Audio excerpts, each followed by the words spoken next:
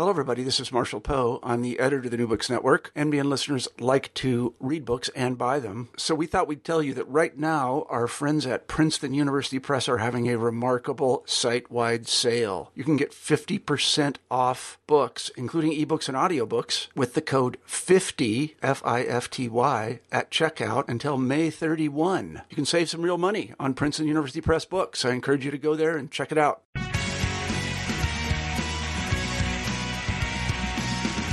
Welcome to the New Books in Political Science podcast. My name is Heath Brown, and today I have the author of John Lennon versus the United States of America, the inside story of the most bitterly contested and influential deportation case in United States history. The author of the book is Leon Wildes, and Leon's on the phone with us today. Mr. Wildes, how are you? Fine. It's a pleasure to be with you. Yeah, it's a real pleasure to have read the book. You are an immigration attorney and the founding partner of Wildes and Weinberg, in addition to being an author of this very interesting book. I've been looking forward to talking to you about the book and what your experience was with John Lennon. I wonder if before we start talking about what happened, if you would set the historical period for us. What were you doing before you took on this case? And I wonder if you could talk a little bit about the political environment of immigration law and immigration policy at the time. So I wonder if you could take us back to the early 1970s just for a little bit. At the time, I was practicing immigration law for at least about 15 years. And the practice of immigration law is generally we assist people to become lawful in the United States as permanent residents or in one temporary kind of visa status or another. And I had been very successful before I was referred to John Lennon and Yoko Ono by a fellow attorney. He indicated that he had a very important client and that while he could not assure me that I would be retained, he would certainly recommend me and take me to meet them. He indicated they did not generally go to lawyers' offices, so we would be visiting them in their apartment in Greenwich Village. And that's when I first met John and Yoko. Now, immigration law is a kind of specialty, and there are first-class lawyers in other fields who would never touch it, and there are people in the immigration field who have done very well with it, although it's very unusual.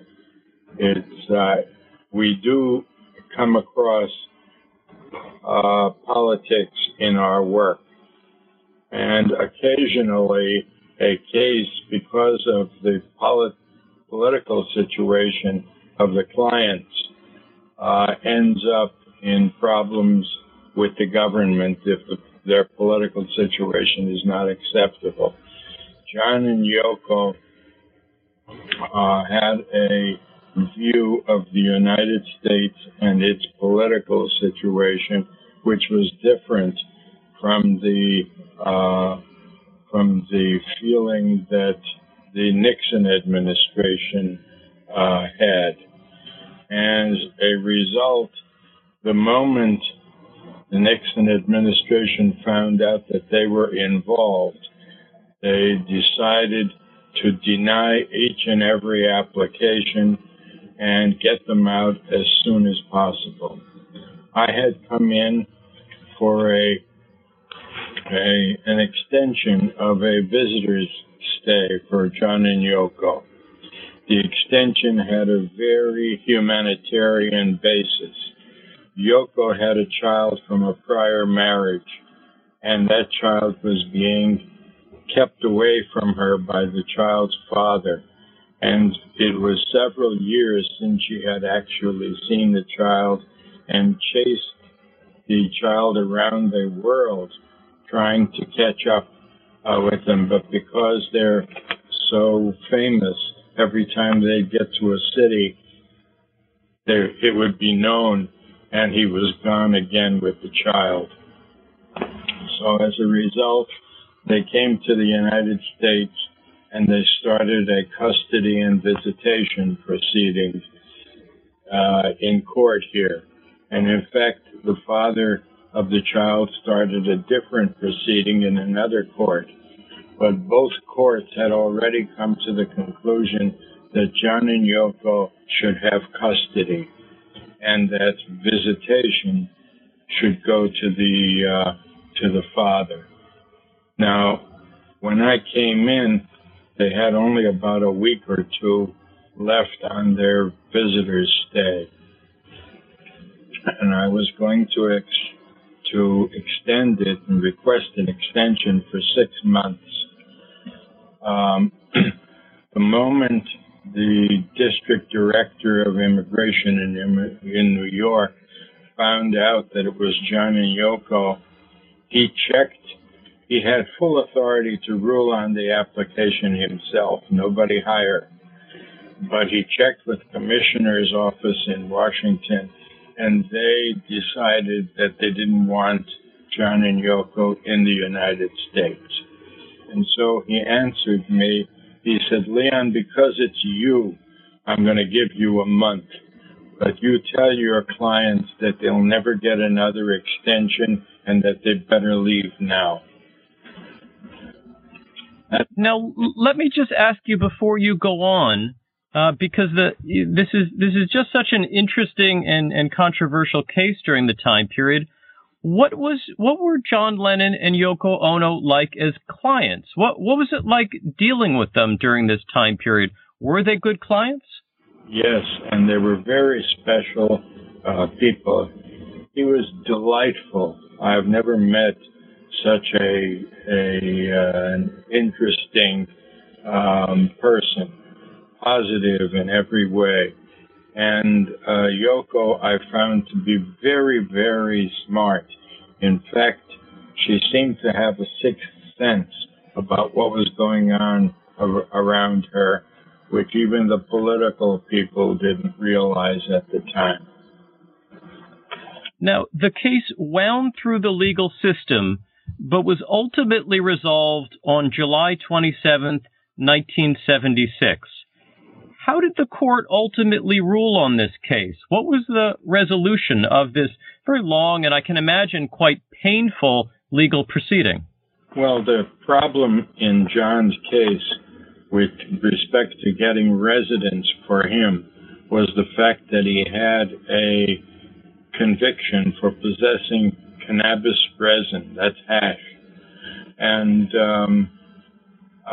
there really was no way out for most cases in that respect. But we were able to convince the U.S. Court of Appeals for this district, the second district, that because of the situation of how he was arrested and so on, he did not have such custody of the drug that he should actually be held criminally responsible. There was no. What happened in England was highly unusual. A police an arresting officer at British police was out to get as many pop musicians as he could, because he thought that they were corrupting British youth with their music. And as a result, he would come with his drugs and with his dogs to smell out the drugs and he would bring the drugs, place them in wherever the person was, and arrest the person. And he had done that in many cases. Of course, it hadn't been discovered. We were lucky enough to find that it was discovered at the time that Lenin's problem came up in the United States. So we were watching. Now, you argue in the book that this case was more than just a celebrity issue. How so? What were the larger issues at stake? And I wonder if you can talk about what is the legacy of this case of John Lennon versus the United States of America. The legacy has to do with what John encouraged me to do and permitted me to do in the case. I had been convinced over the years that the American immigration system had a real heart, and because there were cases of very serious criminals who were supposed to be deported and weren't being deported, and there was never an explanation of that. Immigration was saying at all times that they were treating him like anybody else, and so they couldn't admit or wouldn't admit that they had such a program. But I sued the government under the Freedom of Information Act, demanding access to the cases of others who had been arrested and were not removed from the United States, even if they were held deportable in proceedings. I was supplied with a large number of cases where that happened, and as a result,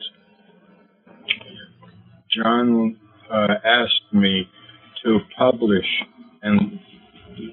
my findings so that others who might not be able to litigate or to afford litigation costs would be as successful as he. And that's what I did.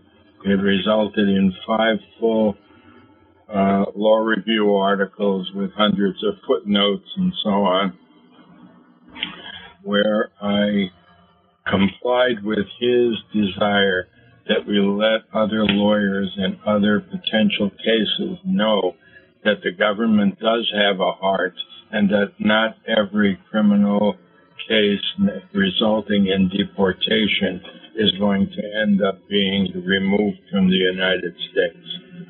And that is, I think, the legacy of the case. And if you recall, President Obama came before the United States Supreme Court. He had established a program for young children who were brought to the United States below the age of 16, and that was successful, allowing them to get driver's licenses and register for college and do a lot of things that, because they were totally illegal, they weren't able to do. He gave them employment authorization, allowed them to travel out of the States and come back and so on. And that helped about 80 to 100,000 children.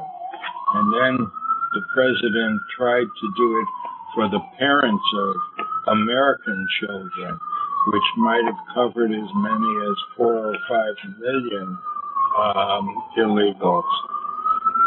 With respect to that, the court in Texas ordered the case held, and as a result of the fact that we only have 8 justices in the Supreme Court at this time, there was a split decision, and he never got permission to do that.